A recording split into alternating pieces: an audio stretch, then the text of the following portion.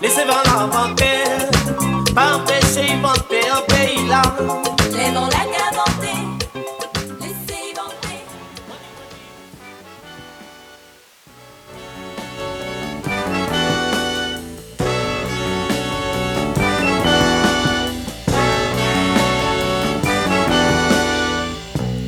Na minha cidade do interior,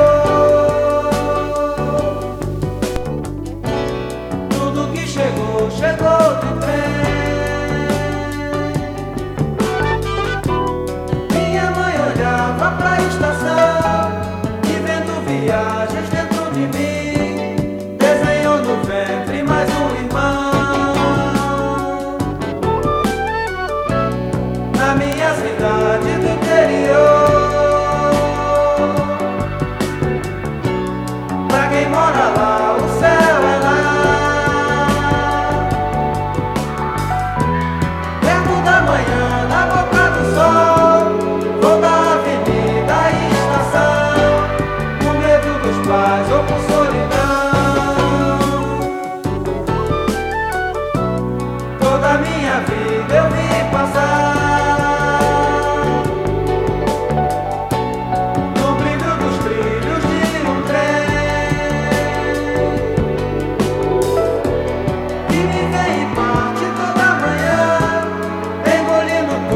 Que a gente tem, que a preguiça não deixou fechar. Na minha cidade do interior, perto da manhã, na boca do sol, pra quem mora lá, o céu é lá. Na minha cidade do interior, perto da manhã, na boca do sol,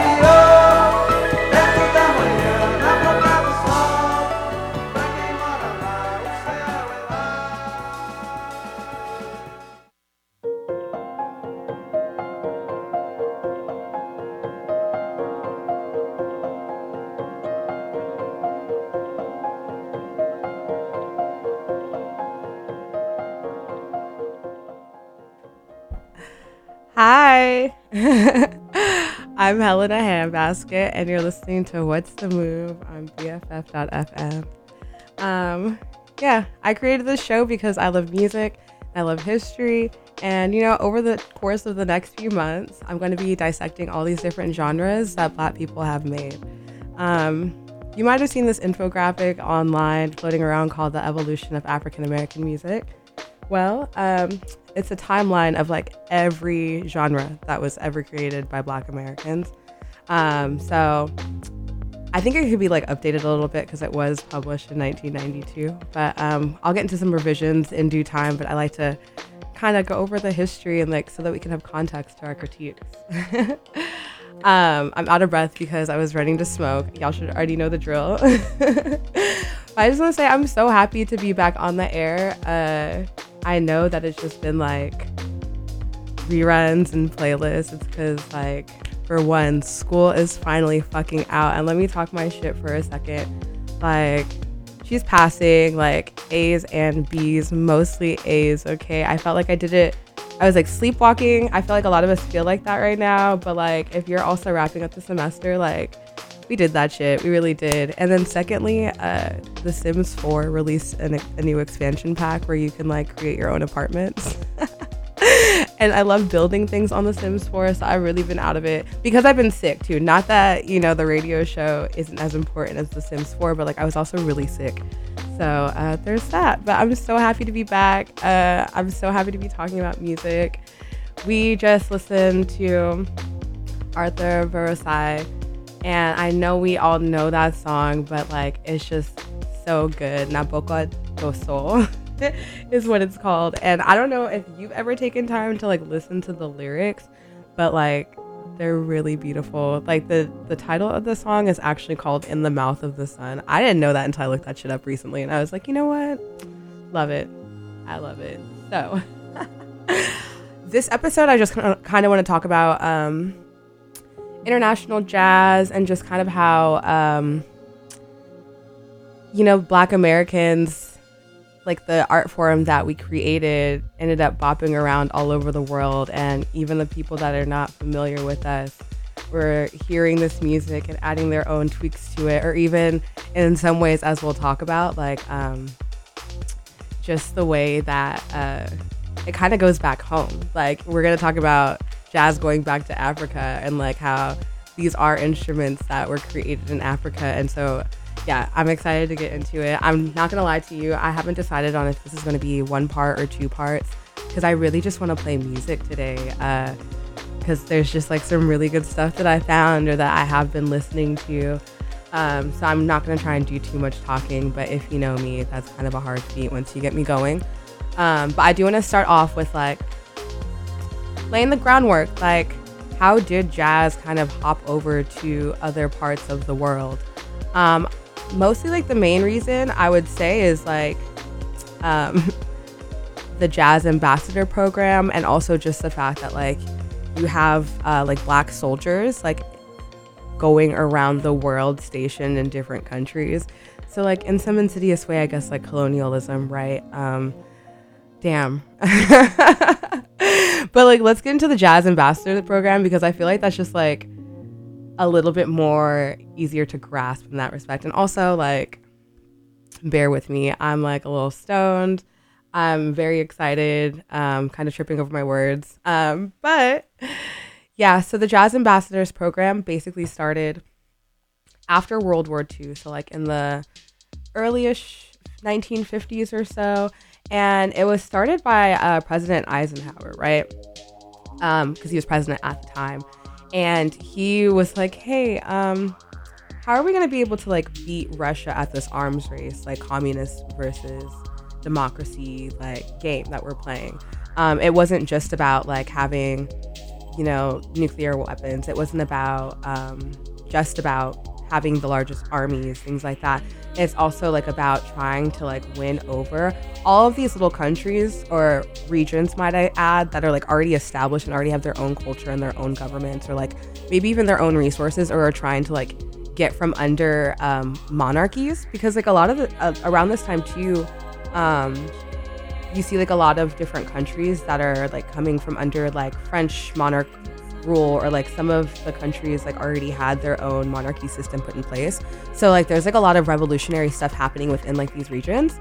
And so Russia and the US, two sides of the same coin, if we're being honest, like when we're talking about this contextually, they see a chance, like an opening for them to kind of spread their good word, so to speak. They're like, okay, well, I see that these countries in Asia are like, they're overthrowing their French imperial rule.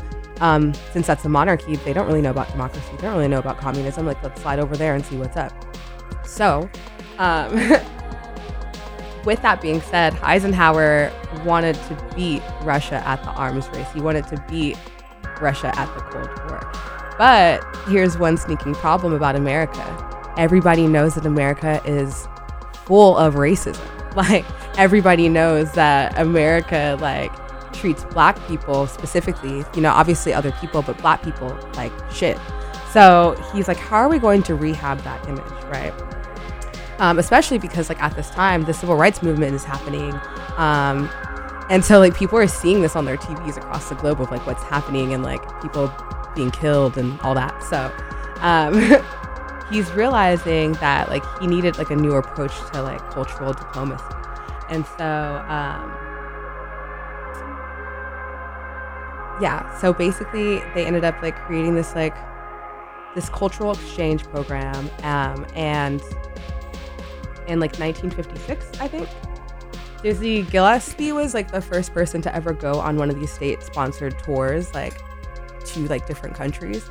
And so in March, it was March 1965, he led a band with Quincy Jones, of all people, as the musical director, right? They went to Europe, they went to Asia, they went to South America, they went, and in, the Middle Eastern kind of like Asia, Eurasia area, they went to like Iran, Pakistan, Lebanon, Turkey, Yugoslavia, like all these different places, Greece and Argentina too. I feel like that's important as well. And it was successful, right? Because like, I feel like at the heart of it, like these people want to hear music. This is also like a huge commodity for America, like outside of like, I guess like textiles or like whatever they were doing, corn.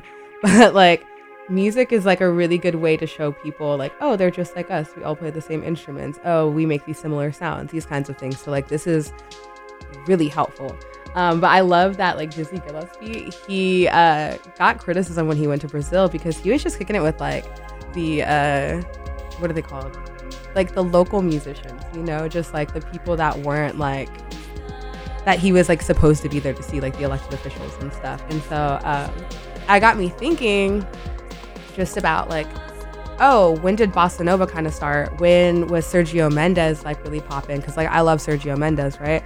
And I'm wondering if there's like a correlation, right? And so guess what? Like I feel like bossa nova, or I know bossa nova is to be a mixture of samba and jazz. And I think that Gillespie's tour, on top of, just the fact that Brazil has the largest population of Africans or African descended people outside of Africa, all this comes together really nicely. Although I will say like a lot of bossa nova artists are like more fair skinned. I wouldn't say that there are of that African descent that I am talking about, but like that's definitely like mixed in there. So I'm gonna play one of my favorite Sergio Mendes songs to get it poppin', and then like a couple more after that, and then we'll get into some more Jazz Ambassadors stuff.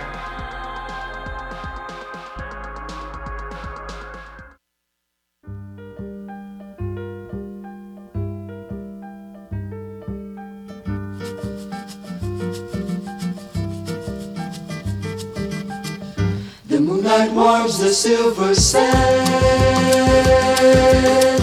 I see bird-tails across the coast. The water's crystal in your hand. The air is cinnamon and gold. The tempo's easy as you please. From every lemon yellow morning through velvet evening with breezes singing a song of cinnamon and gold. The air is cinnamon and gold. Seductive cinnamon and gold. So come to my arms, I long for your kiss. The taste of the sea, salty sweet upon your lips. Is love to be made on nights such as this? And time is but sand drifting through our fingertips. The moon is like a tangerine, adrift upon a sea of light. A world where nothing comes between the salty days and sultry nights, where every slice of life and love has just the perfect combination. A cup of sweetness, a pinch of sadness, a touch of cinnamon and gold, a touch of cinnamon and gold, a touch of cinnamon and gold.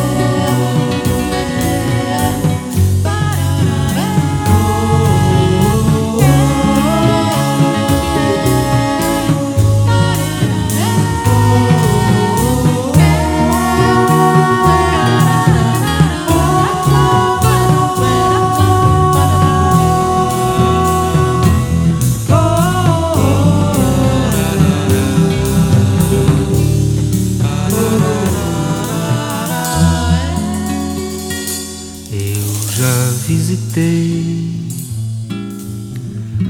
o jardim dos deuses mais de uma vez, em busca do prazer e da paz, mas tudo que eu encontrei desapareceu depois que eu voltei. E eu nunca me esqueci do perfume do jardim.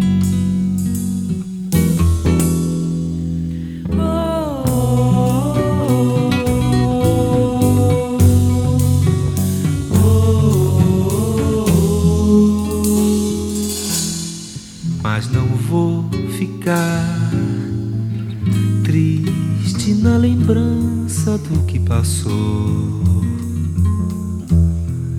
Vou encontrar o amor aqui mesmo. E se um dia eu voltar ao jardim dos deuses uma vez mais, não quero nem saber, nada me fará sair de lá.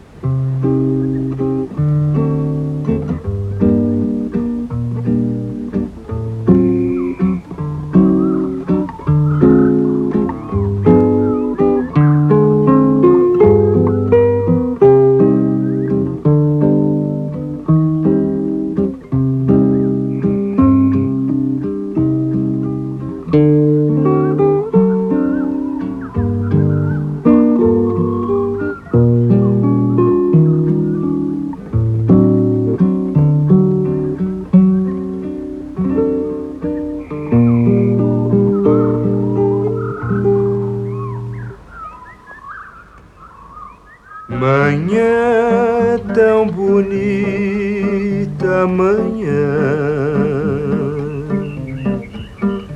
na vida uma nova canção, cantando só teus olhos, teu riso, tuas mãos, pois há de haver um dia em que virás das cordas do meu violão, que só teu amor procurou. Vem uma voz falar dos beijos perdidos nos lábios teus.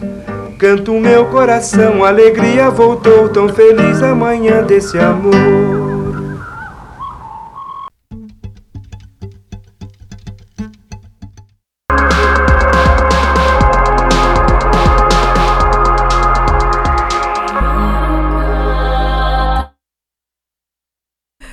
Hey, it's me again, Helena Handbasket, and you're listening to What's the Move?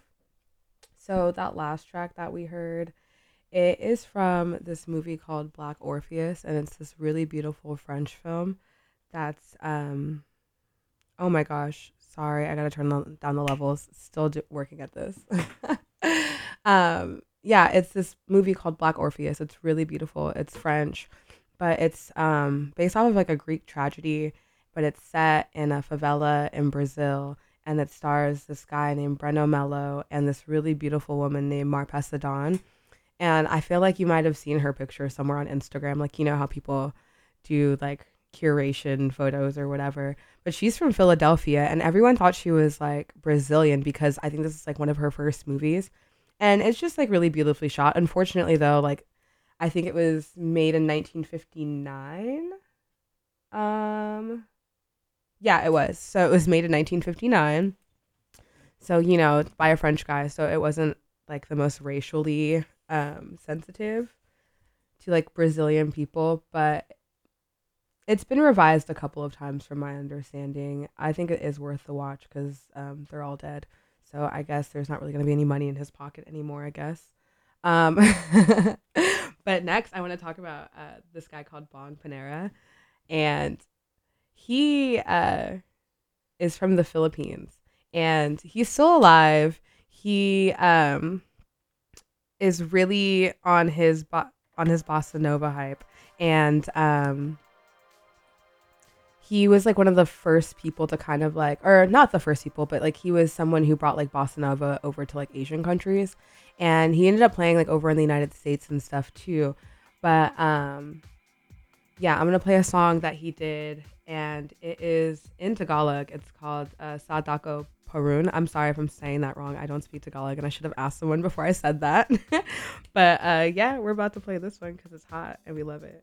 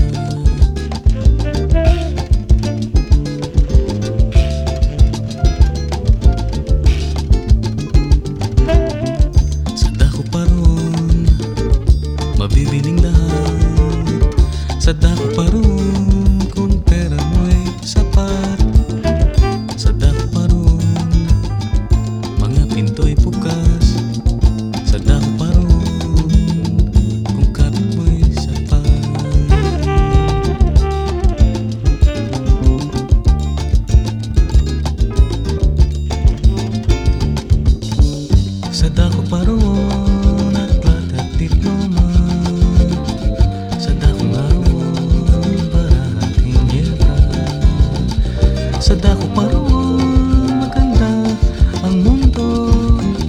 Sa dako nga roon sa saking matuso.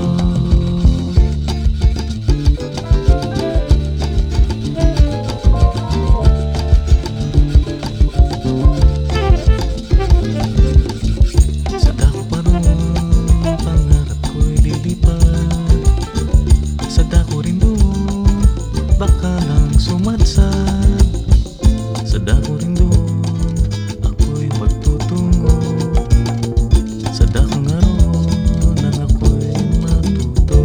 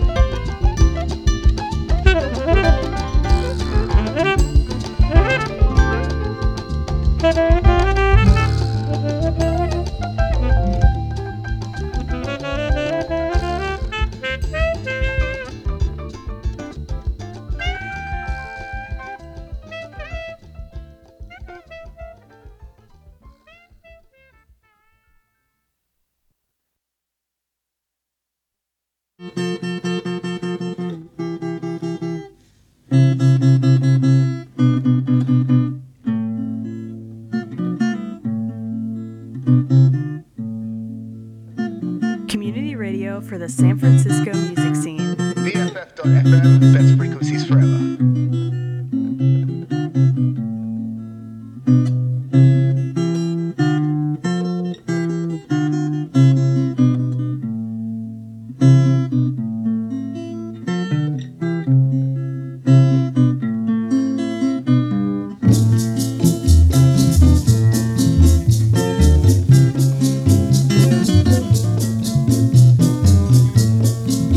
Bum bum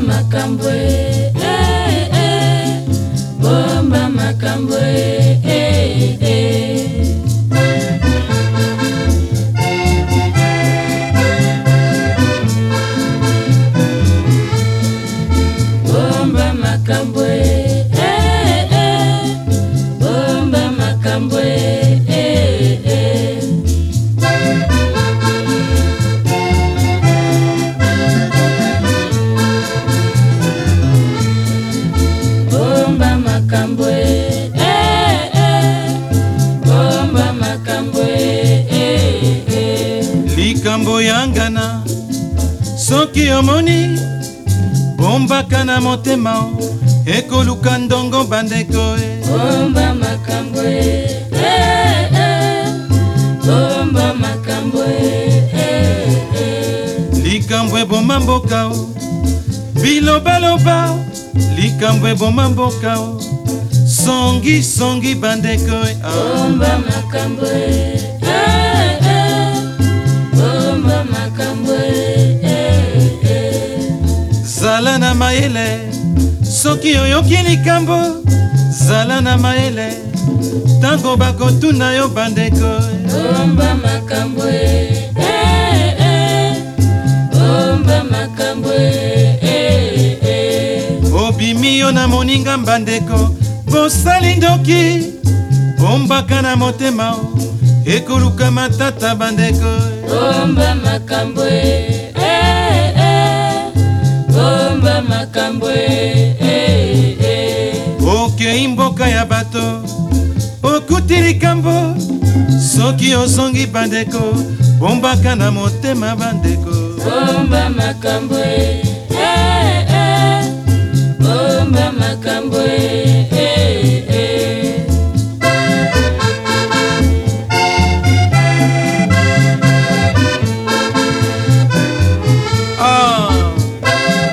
likambo eboma mboka bilobaloba songisongi bikumbakumba bimemamema bikundola likambo bakundaki yo oke kokundola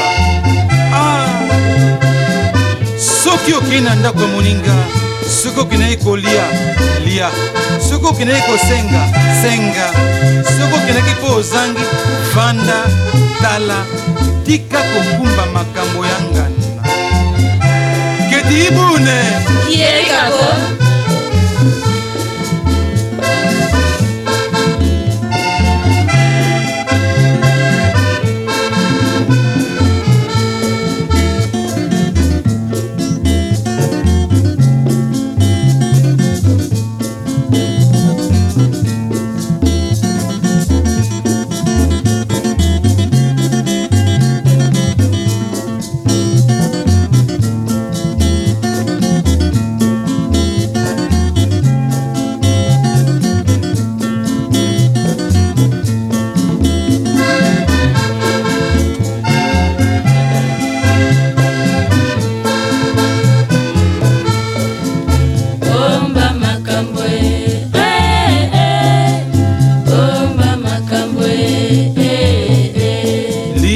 eboma mboka bilobaloba likambo eboma mboka songisongi bandeko bomba makambo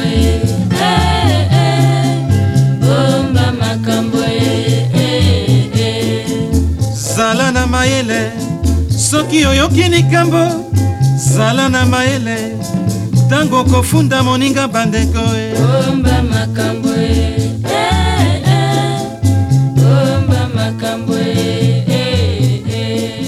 obimi yo na moninga bandeko bosali ndoki bombaka na motema koyebisaka te bandeko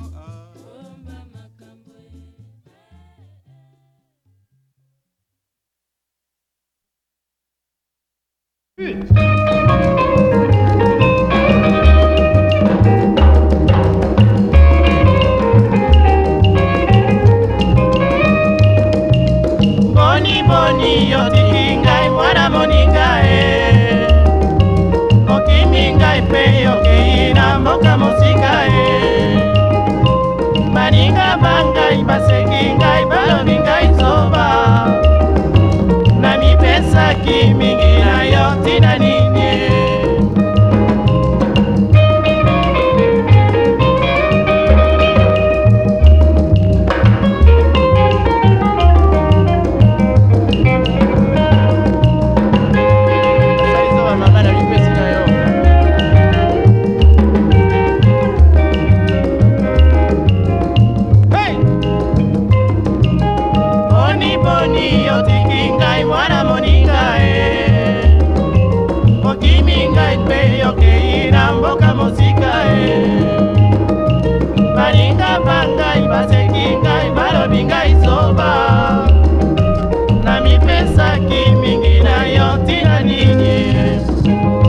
makaraba leki mingi tika ngai mpe nalela yo mama talela ngai bana mwana motema mokita mama makaraba leki mingi tika ngai mpe nalela yo mama talela ngai bana mwana motema mokita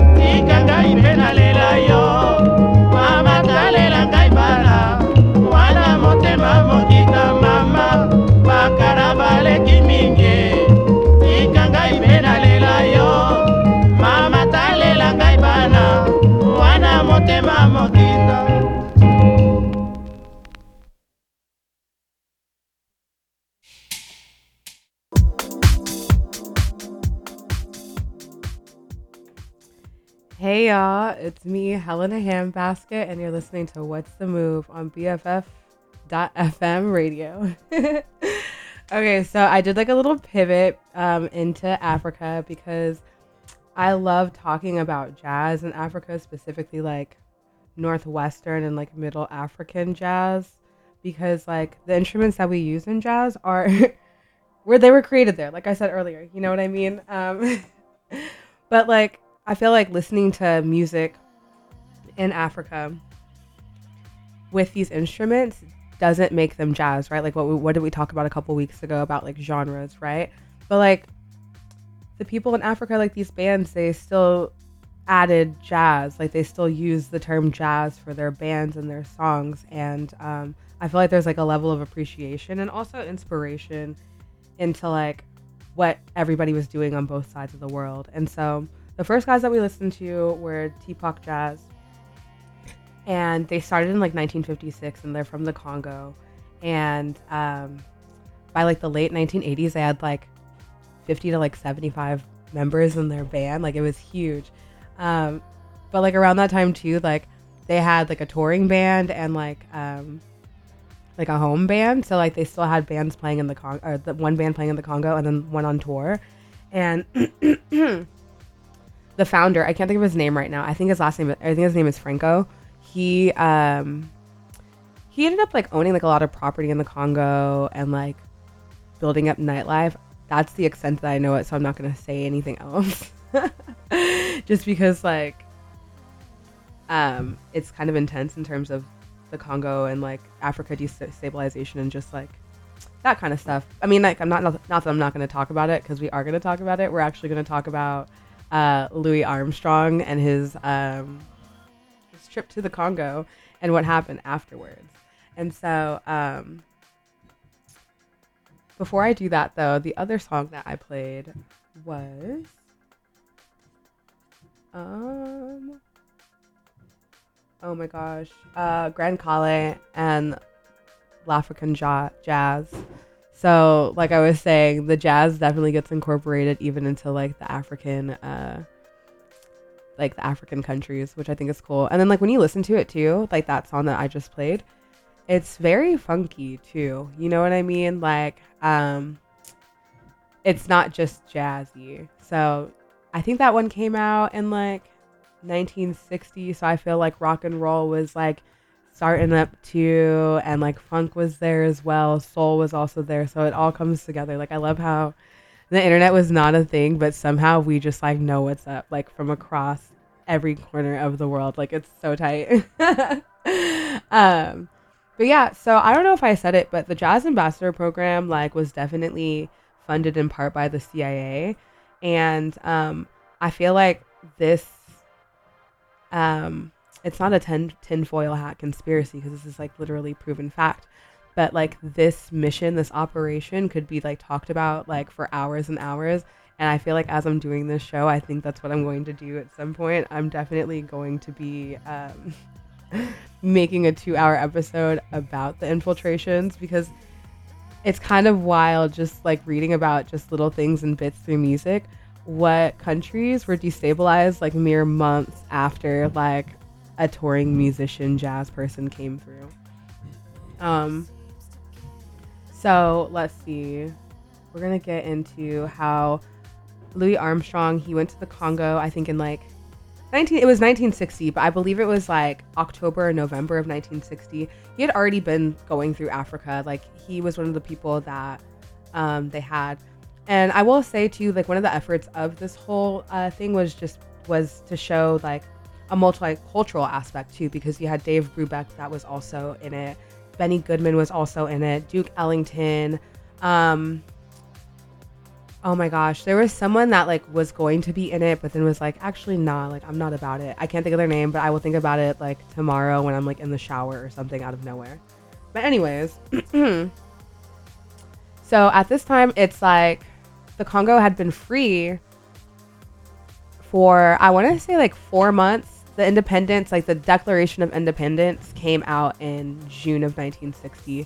Louis Armstrong got there in like October, November.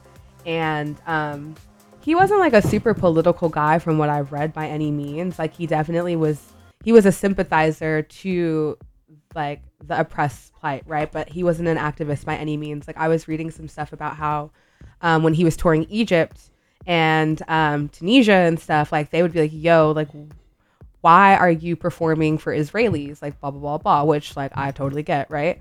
And then he was kind of like, whoa, like y'all are kind of jumping down my neck, because when I was over there in Israel, they were saying the same thing to me about y'all. Like for me, I just don't like, I don't know enough about this. Like I'm here to just spread jazz. And I guess I can understand that in some sense, because he's actively being like, I don't know what's going on here. I was sent to like, and also I'm not political. Like I don't really like, I don't think that I have like the ability to speak on this because I don't know what it is, right? I'm not going to say if he got educated later on because I don't know, but this is in his autobiography, or in his biography if you wanted to read it. But yeah, so he was already kind of getting the flack of the tensions of America infiltrating all of these countries, right? So by the time the Congo comes around, like it's a new country, just like full, like newly formed. They gained independence from Belgium, so they used to be the Belgian Congo.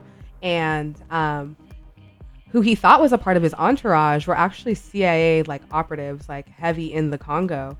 And hold on, where is it? Because I wrote this down too. And the reason why the CIA used this trip is basically because with this new country, they're trying to see what's up. Like, are they going to bend the knee to America, or are they not? And do we need to eradicate them? So they knew that the Congo was rich in resources, uranium being one of them, like still rich in resources to this day. That's why like slavery is happening in that country as we were speaking, as you're listening to this, right? And they had this tour with Louis Armstrong.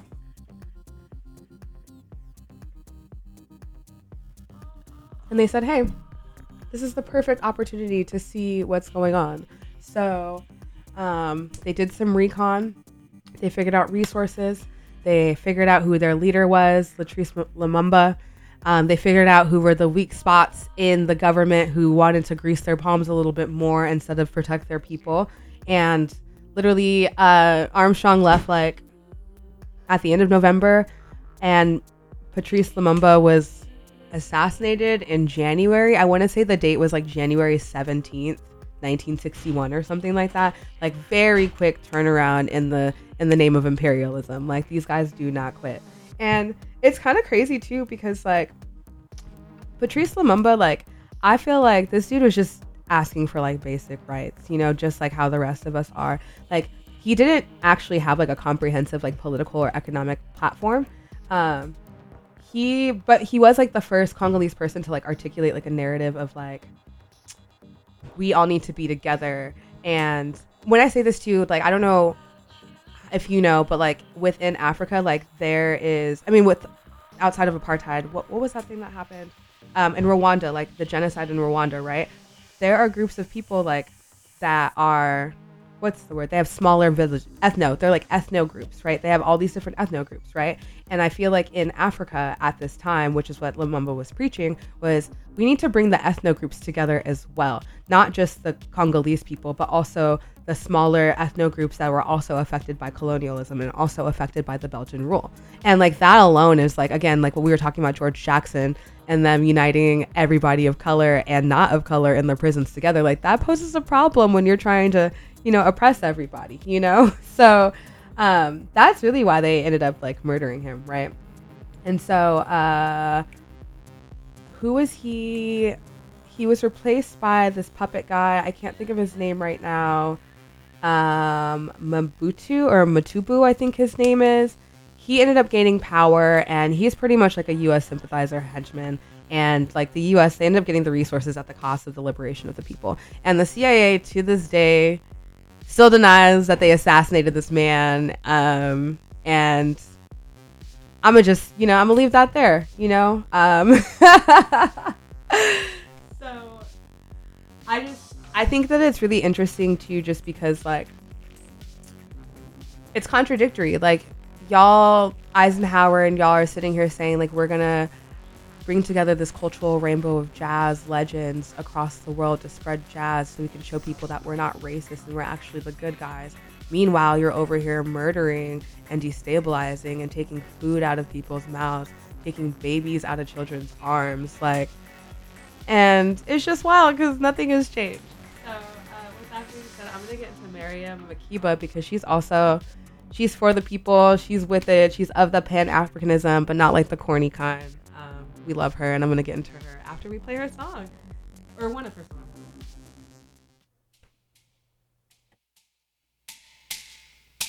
Mauriri Mutsana, Susana Walirato, Nayana Itoma, Shilipisi Isikom. Mauriri Mutsana, Susana Walirato, Nayana Itoma, Shilipisi Isikom. Kila Nabana Mishalo, Mishalo Yalirato, Nayana Itoma, Shilipisi Isikom. Tonela Kiuri.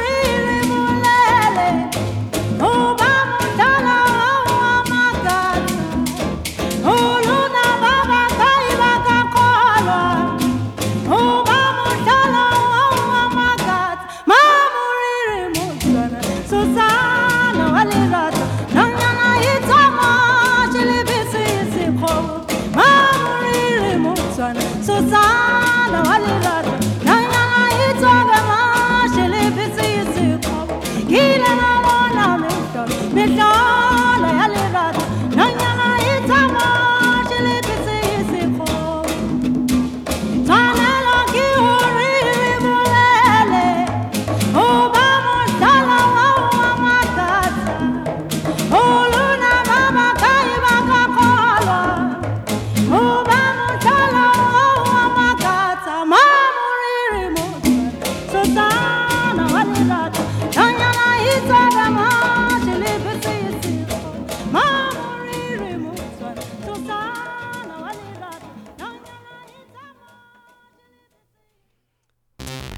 Okay, so that was Mariam Makeba. I love her. I wanted to bring her up because she's really inspiring to me, just like in terms of artistic journey, because like I know a lot of us, I didn't go see Renaissance in theaters, mainly because I'm broke, and then I found out about the whole AMC Israel thing, and I was like, you know what, I'll just see it on Netflix because that's where it's headed, and I already pay out the ass for Netflix, right? But there was definitely discussions about, oh, well, this is just the art. I don't know why you expect her to have like an opinion. And I just feel like throughout history, musical history, as well, there have been people that have been on the wrong side of history to turn correct, on the right side. And like there are literal fucking slave owners that became abolitionists. And everyone's telling us that it's too much for Beyonce to post a Free Palestine story on her Instagram. And I feel like we're not reading in between the lines.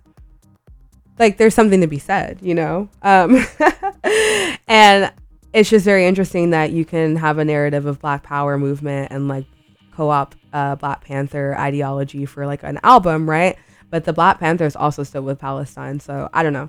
And I say that to say we have Miriam Makeba, right? She is from South Africa, born and raised, right? They call her Mama Africa if you don't know her. And she was in jazz. She did Afropop, like one of the first to kind of do that. She broke out into the United States with the help of Harry Belafonte, right? Like she started off singing in South Africa as a child. And if it needs to be said, like South Africa is like they just ended segregation like 30 years ago. And a very small group of Dutch people came to this vast country and colonized it.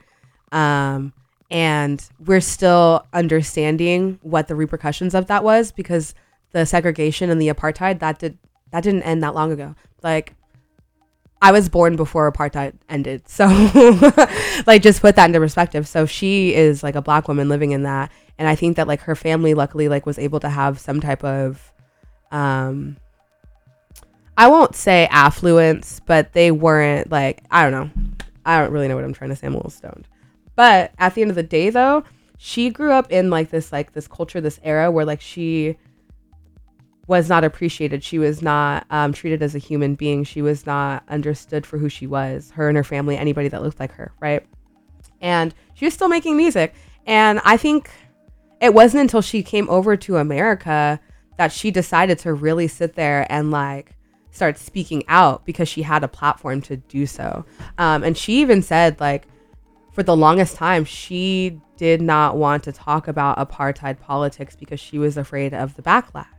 And she ended up linking up with like Harry Belafonte, like I said. Like she was mentored by him, and she also like was able to travel the world because of that. She ended up linking up with like the Black Panther Party and just like the Black Power movement as a whole, and really understood where they were coming from, because it's not even two sides of the same coin. It's the same coin. It's just, you know, it's just it's a South African coin. I don't know. Like, so she really understood that, and she really started to speak out, and she ended up getting banned from South Africa. And she said that, I'm just going to quote her because I'm awful at trying to like, you know, she said, "I always wanted to leave home. I never knew they were going to stop me from coming back. Maybe if I knew, I never would have left. It is kind of painful to be away from everything that you've ever known. Nobody will know the pain of exile until you are in exile. No matter where you go, there are times when people show you kindness and love, and there are times when they make you know that you are with them, but not of them. That's when it hurts." And I read that, and I like low-key cried, because like I'm just like, damn, that's an experience that people still experience to this day. Like I think about you know, the Latino people that are coming over here for a better life, you know, from different countries, especially like I just think about like my El Salvadoran homies whose parents like came over here during the Civil War that like George H.W. Bush started and like Reagan started, and like, you know, like, and I think about what's happening currently in Palestine. Like I think about the people that have already fled their rightful home in search of just like a safe haven, and the fact that like they won't ever probably be able to go back there again, like it's fucked. So I say that to say Miriam like was one of those people that had a very high level of fame and was speaking out about this and risked her safety, was not able to come back to her home. And all I know is she would have done more than post a fucking Instagram story. So I think that's the least Beyonce can do. And I love Beyonce, and y'all know I love Beyonce. So I don't think that it's a conversation of, well, politics this, politics that. It's like, this is real life. These are people. This is something that could happen to you no matter what your status is. I don't know. It's just, it's wild. And so on top of that too, after a while, she stopped getting, Miriam Makeba stopped getting white approval and white acceptance here in America, because she married Stokely Carmichael, aka Kwame Ture. And they were political activists. People thought that Stokely Carmichael was a fucking terrorist. He wasn't. Like, he was a revolutionary man, you know? So I just think that that's super, so I love Miriam Makeba. And I'm actually going to end up doing a whole episode on this music festival that happened in Zaire, which is the Congo. And I'm going to talk about that too. It's such an interesting, wild thing because it started out as like a boxing match, but that didn't work out. But it was like a boxing match with like a music festival. Like, yeah. So a lot of Black artists from around the world were, they were invited to that. And they performed at that, like including Celia Cruz, James Brown, fucking Bill Withers, the Spinners, like all these random ass people.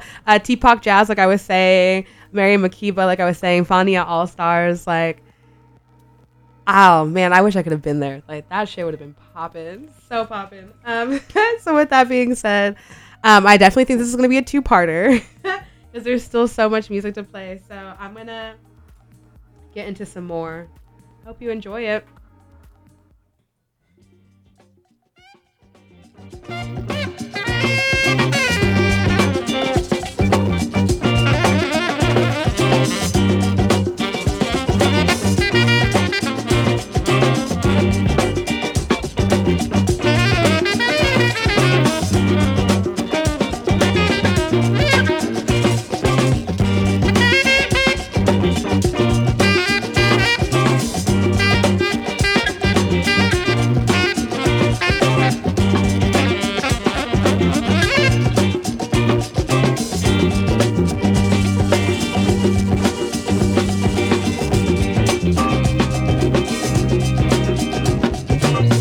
ọmọ dára ọmọ lẹ́wà lóbìnrin o bèbí dára bèbí lẹ́wà lóbìnrin ojú dára ara ń dán bí mọ̀nàmọ́ná ẹsẹ̀ dára ọmọ dúró kóńkó bèbí dára ṣùgbọ́n bèbí ò ní wà lóbìnrin ọmọ lẹ́wà o ìwà ò lẹ́wà o ọmọ dára lóbìnrin bèbí lẹ́wà lóbìnrin o ọmọ lẹ́wà o ìwà ò lẹ́wà o ojú dára ara ń dán bí mọ̀nàmọ́ná ọmọ lẹ́wà o ìwà ò lẹ́wà o ẹsẹ̀ dára ọmọ dúró kóńkó bèbí lẹ́wà o ìwà ò lẹ́wà o bèbí dára bèbí lẹ́wà lóbìnrin o bèbí lẹ́wà o ìwà ò lẹ́wà o ọmọ dára ṣùgbọ́n ọmọ mi wà lóbìnrin ọmọ lẹ́wà o ìwà ò lẹ́wà o.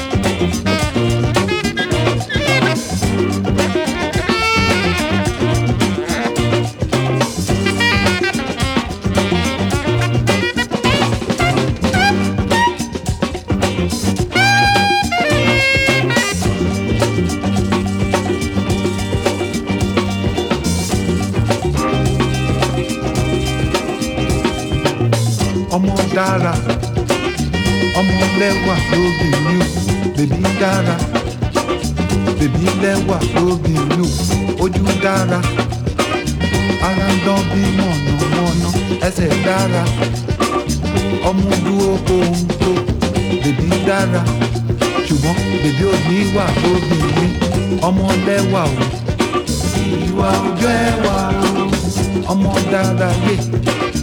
ọmọ lẹ́wà lóbìnrin o ọmọ lẹ́wà o ìwà ò lẹ́wà o náà ọmọ dára lóbìnrin o ọmọ lẹ́wà ìwà ò lẹ́wà o ojú dára ara ń dán bí mọ̀nàmọ́ná ọmọ lẹ́wà o ìwà ò lẹ́wà o ẹsẹ̀ dára ọmọ dúró kóńkó ọmọ lẹ́wà o ìwà ò lẹ́wà o bèbí dára ṣùgbọ́n bèbí ò ní wà lóbìnrin ọmọ lẹ́wà o ìwà ò lẹ́wà o.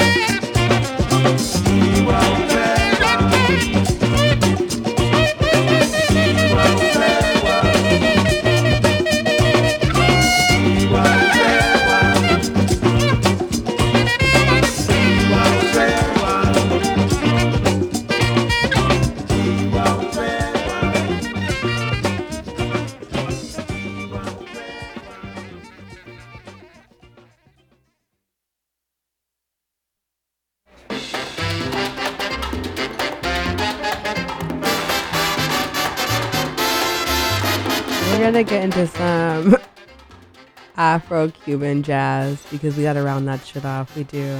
We gotta get us all in there together.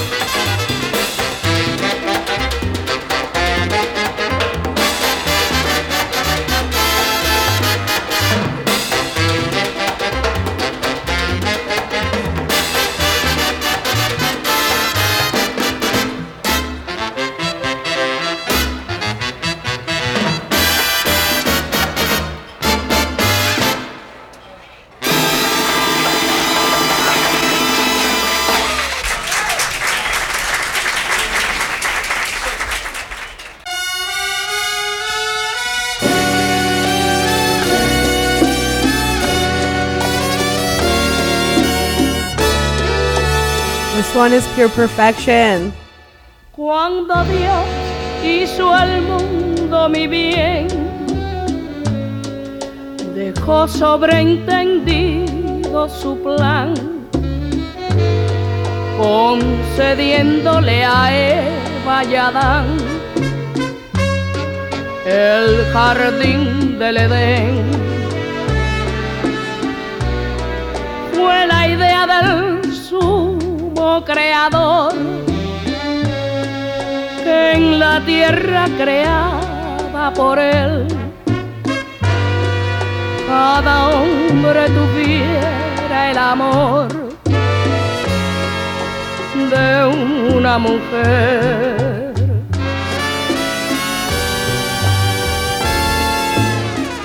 Si no eres tú, yo no tengo quien me haga feliz,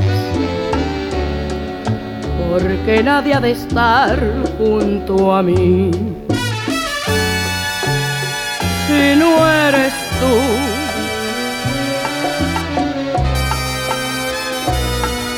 si no eres tú, en mi vida no habrá ideal, ni habrá musa que me haga cantar. Si no eres tú,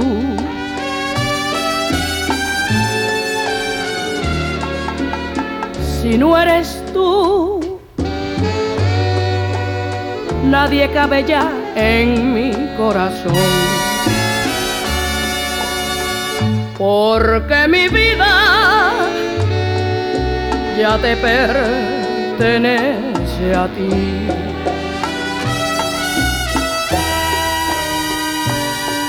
Si no eres tú, yo no quiero que me hablen de amor, porque nadie comprende mi amor. Si no eres tú,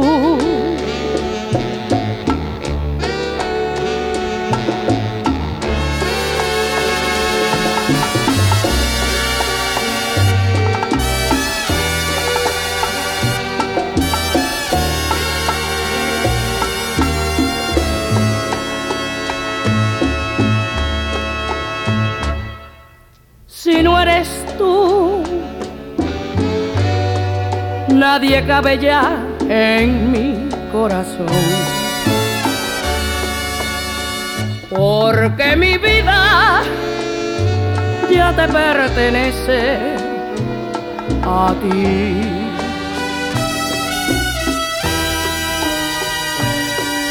Si no eres tú, yo no quiero que me hablen de amor, porque nadie comprende mi amor. Si no eres tú,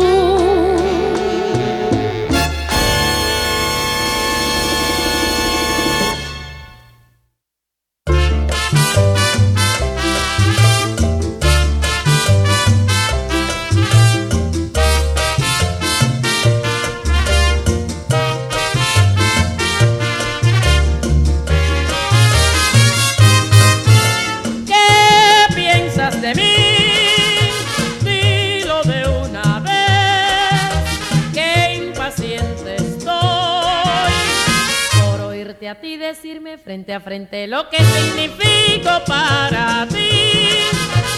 Dime la verdad, no permitas tú que viva en constante incertidumbre por tu culpa. Dime pronto si me quieres o si no. Dime entonces la verdad.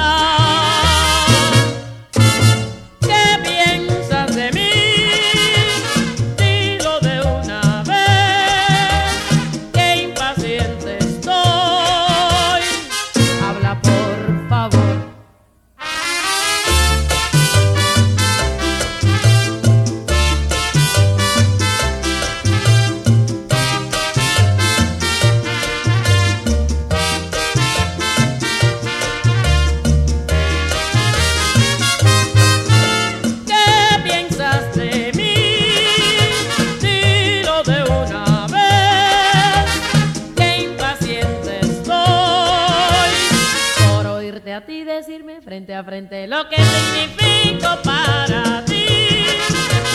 Dime la verdad, no permitas tú que viva en constante incertidumbre por tu culpa. Dime pronto si me quieres o si no. Dime entonces la verdad.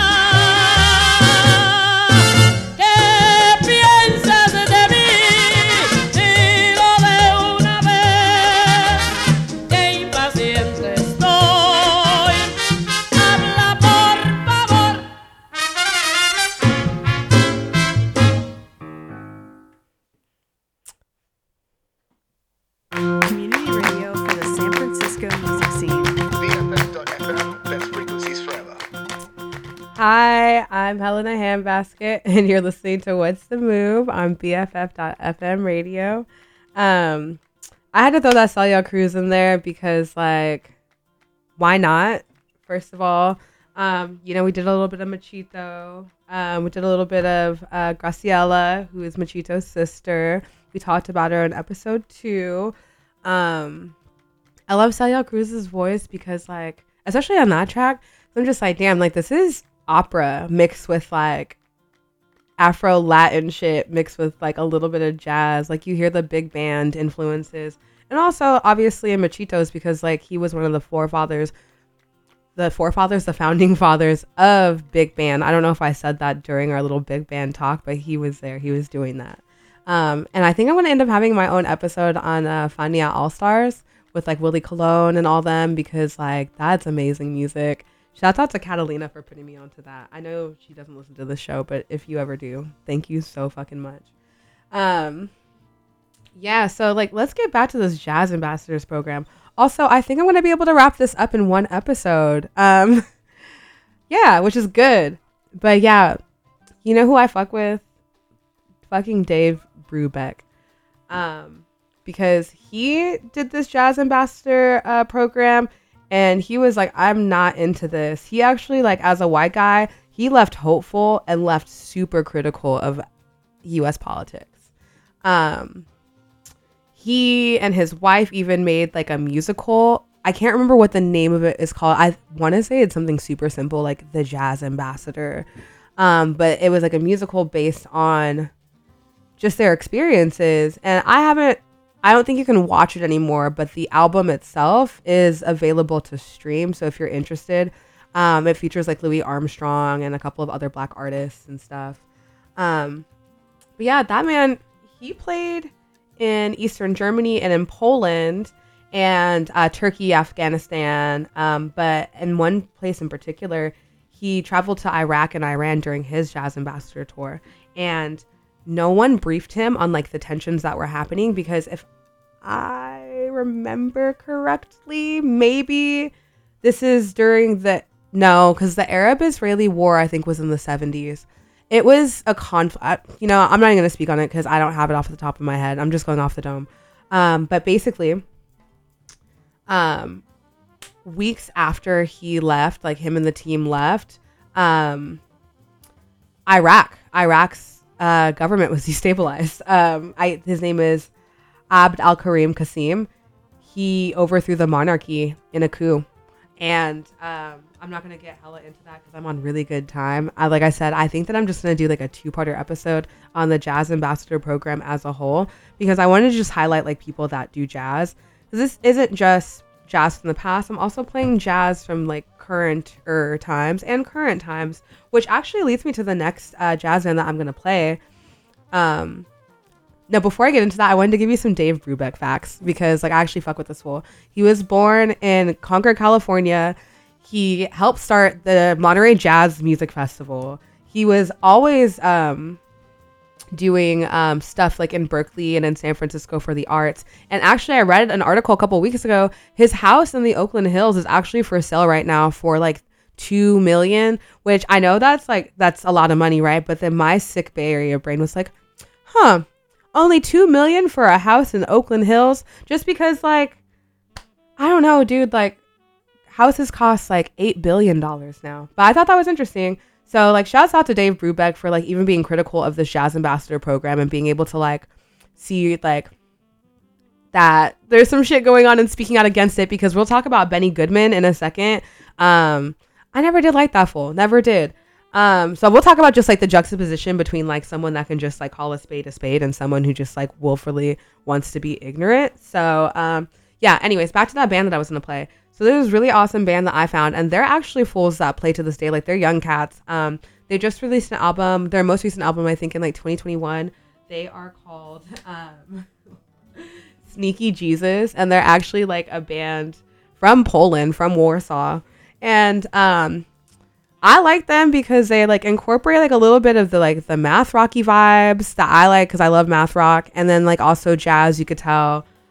This one is called Bugs, and I know that this one for sure is from like their 2021 release. So shouts out to Sneaky Jesus. Shouts out to all my Polish people. What do we say? Swauski. That's I love you in Polish. Okay. Shouts out to my girl Pat. So yeah, here's that sneaky puppy track for you. It's called Bugs.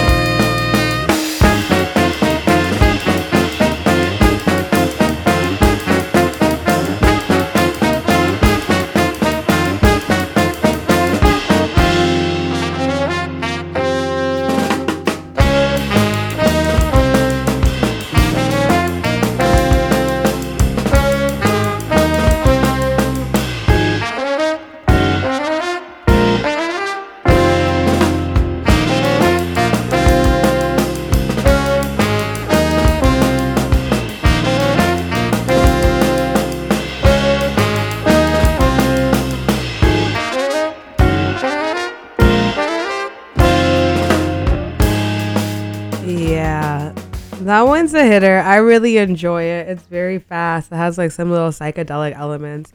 I'm gonna just riff over it because I do think I can finish all of this and not have to do a two-parter, so we can get into the next unit.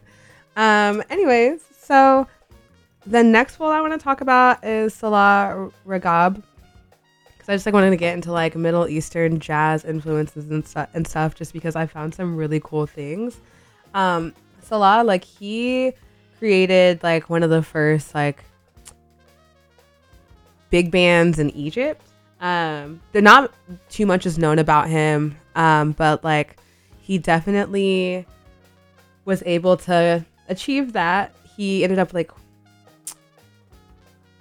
what's the word? He ended up touring. Sorry, he ended up touring across the United States, across the world, in concert halls too. Like, he definitely brought that like element to jazz, and it's really tight too because he was inspired by these jazz visits, the Jazz Ambassador program. So it's like super interesting just to think about like how these things are like influenced, because like obviously even Sneaky Jesus, granted, like these are dudes that are like our age, right, or my age I should say, because we're all different ages, that are also into jazz. And like granted, yeah, we do have the internet, but I'm sure like they have like a grandma or something that like had like some little records hidden somewhere. So I think that that's really cool.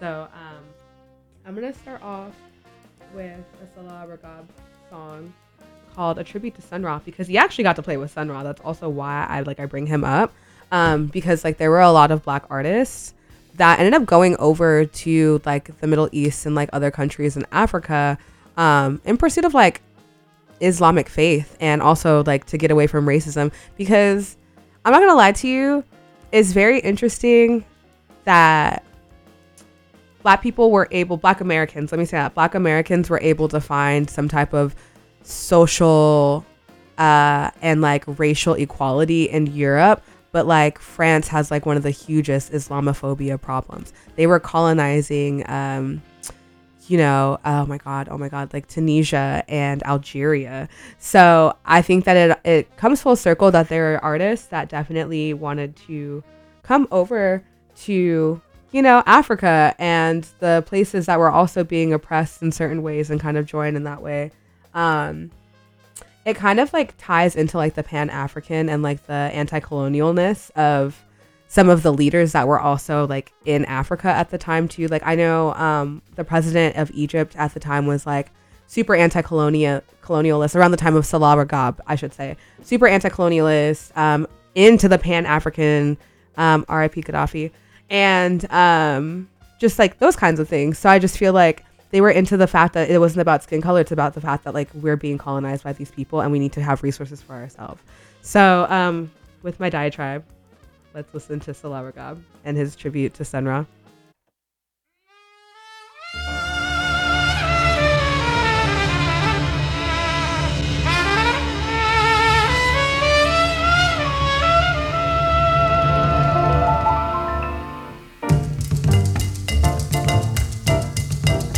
Thank you.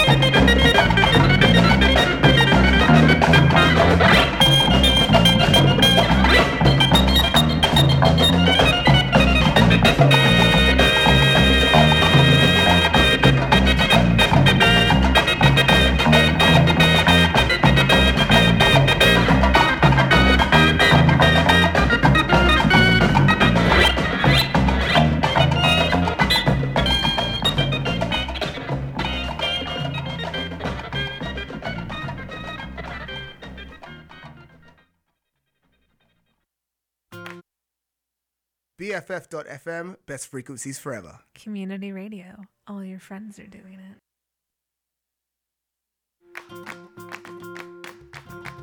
Hey, thanks for coming back. I'm Helena Handbasket, and you're listening to What's the Move on BFF.FM radio. That last track is from Magda Al Husseini, and I really like that one because it reminds me of Yusef Lateef and Shirley Scott, who we talked about in our last session, because it's very soul jazzy, and it also had those organs, like, you know, like the gospel funeral organ type thing. So I really enjoyed that track. So we're gonna start wrapping things up. I wanted to get into Benny Goodman. I don't know why I have it out for Benny Goodman, but I just like don't fuck with him. Like, I don't know what it is. I don't like him.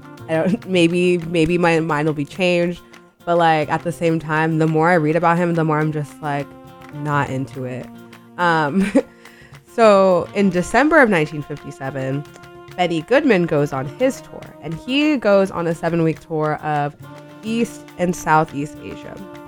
And this one definitely strengthened American ties to the rulers of the country that he visited, right? Again, like, let's think about the CIA infiltration. He's going to Thailand. He's going to Japan. He's going to India. And it's very interesting, too, because, like, he came in this, like I was saying, like, on the contrasting side of, like, Dave Brubeck's, like, I don't know, like, how to feel about the way that people are treated on these tours. Benny Goodman, like, he came in like thinking like, okay, like, racism has been cured, it's been defeated in America, this is what I'm going to be spreading. And he ended up like getting bombarded by the press about like race relations in America, and he was not into it because he is of this mind of like, oh my gosh, like, that's in our past, that does not define our future. And it's just like super funny too, because like he ended up chalking it up to like communist propaganda. And I think that it's more nuanced than that, because it's not, communist propaganda is super interesting because it's propaganda, right? But like from what I've seen, like the one thing that they were always talking about that like literally is not propaganda is like how racist America was. And it's just like super funny too, because like these Asian countries, they weren't new to jazz. And so they weren't diverted from the fact that jazz wasn't a novelty. So they weren't diverted from the fact that like racism still existed in America, right? Like Teddy Weatherford, he was a jazz musician from Kansas City, right? He had moved to India in the 30s, and he was already like putting in work out there, right? In 1935, there was a Chinese jazz band called the Clear Wind Dance Band, and it was headed by Lee Junhui, and he had been making records like with jazz fusion influence type stuff like back in like 1927. So like nobody was really trying to hear it like that. And also too, like, you're gonna bring Benny Goodman to like showcase jazz. Like, I guess he's cool, like whatever. Like, I'd rather have it be like a Dave Brubeck or a Dizzy Gillespie, which, by the way, I don't think that Dizzy Gillespie, I don't think that he ever did another tour after the initial one that he did. But also too, sorry, I'm getting on my little tangent, but like also because of like sailors and black people already being all over the world black Americans being all over the world due to the fact that they were enlisting in the military, they were bringing stuff of their culture over to these countries. Like, that's how Koreans got fried chicken. Like, that's history. You know, you bring little bits of home over to you and people get influenced because like, yeah, you know what I mean? So I say that to say like the Philippines, that was considered like in the 1930s, that was considered like the Asian jazz capital. So like fools are already like hip to this. Like Benny Goodman was not going to do anything, and he like definitely maintained that. And it's actually super funny too, because after he was like, oh, like I guess that the Asian countries are just brainwashed by the communists, this fool, who happens to be like a Russian, like a descendant of like Russian immigrants, this fool tried to gain entry into Russia after saying all that. So I'm just like, dumbass. Like, I'm sorry. I don't know. I'm not into him. But so I bring him up because, like I said, jazz is already popping. Like, we already know Japanese jazz has like a huge following. So I'm gonna play some of that. Like, Asian jazz isn't just exclusive to like Japan and China and the Philippines. It's also in India. It's also in parts of the Middle East, which is technically Asia, right? So I'm gonna play one of the classics. I know that y'all probably know this one. It's Ryo Fukui, and it's Early Summer. Like, if you don't know this song, you probably saw the album cover on Tumblr, or like just the fact that it's like the precursor to like lo-fi beats YouTubes. Like, no bullshit. So I'm gonna play that. It's a little 10-minute track, and then I'll play 2 new tracks, and then I guess we'll wrap up here because that's really all I gotta say today. I'm ready to go back home and play The Sims, and I'm ready just to go hang out, see some sunlight because there wasn't that much of that yesterday or the day before. So let's get it.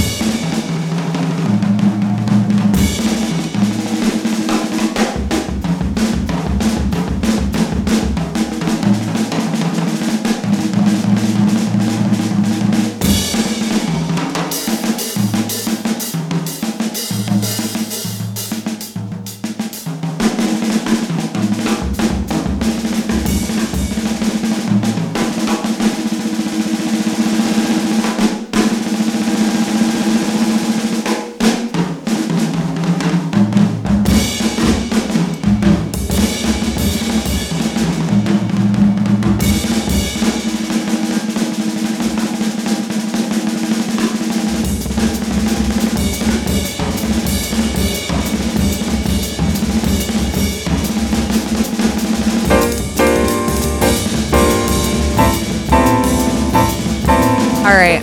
Time is running thin. I know this song was getting good, but like it's been out for like 48 years, so just go listen to it on YouTube. I wanted to say thank you so much for listening today. I got a couple of little announcements. I will be doing karaoke at Stork Club on Sunday night at 8 p.m. to 11:30. Okay. I need you to show up. I need you to shake ass. I need you to sing your little heart out. And then on top of that, RIP to the Ruby Room, because Ruby Room is closing down. Yeah, dude, it's closing. RIP. I know some of my family listen to this, but I don't care because I'm an adult. That was the first place I ever went to with a fake ID. I was like 17. And I did my first markets there, did my first DJ set there, had so many good times, fights, crying, the fact you can smoke cigarettes indoors while you're playing pool. Yeah, we're going to miss it. So with that being said, I'm going to be DJing next Friday at Ruby Room for the farewell tour. And then you're probably going to see me at their New Year's Eve bash. That's the last thing they're ever going to throw before they shut down. And I wanted to leave you with this really beautiful song. It's very trippy. It's very psychedelic, but it's also very Arabic. And it's by Yaz Ahmed. She's a jazz artist from London, but I believe she is Bahraini, you know, from the country Bahrain. And she's tight as fuck. So I'm going to leave us with this. I hope you have a great weekend. I can't really think about anything that's happening this week. Just because I have the Sims on the brain. I got to go tend to them. I love them and I miss them. So let's listen to Yaz Ahmed. And then I hope you have a great weekend. I better see you at karaoke. If not, you're going to be breaking my heart. All right, bye. I love you.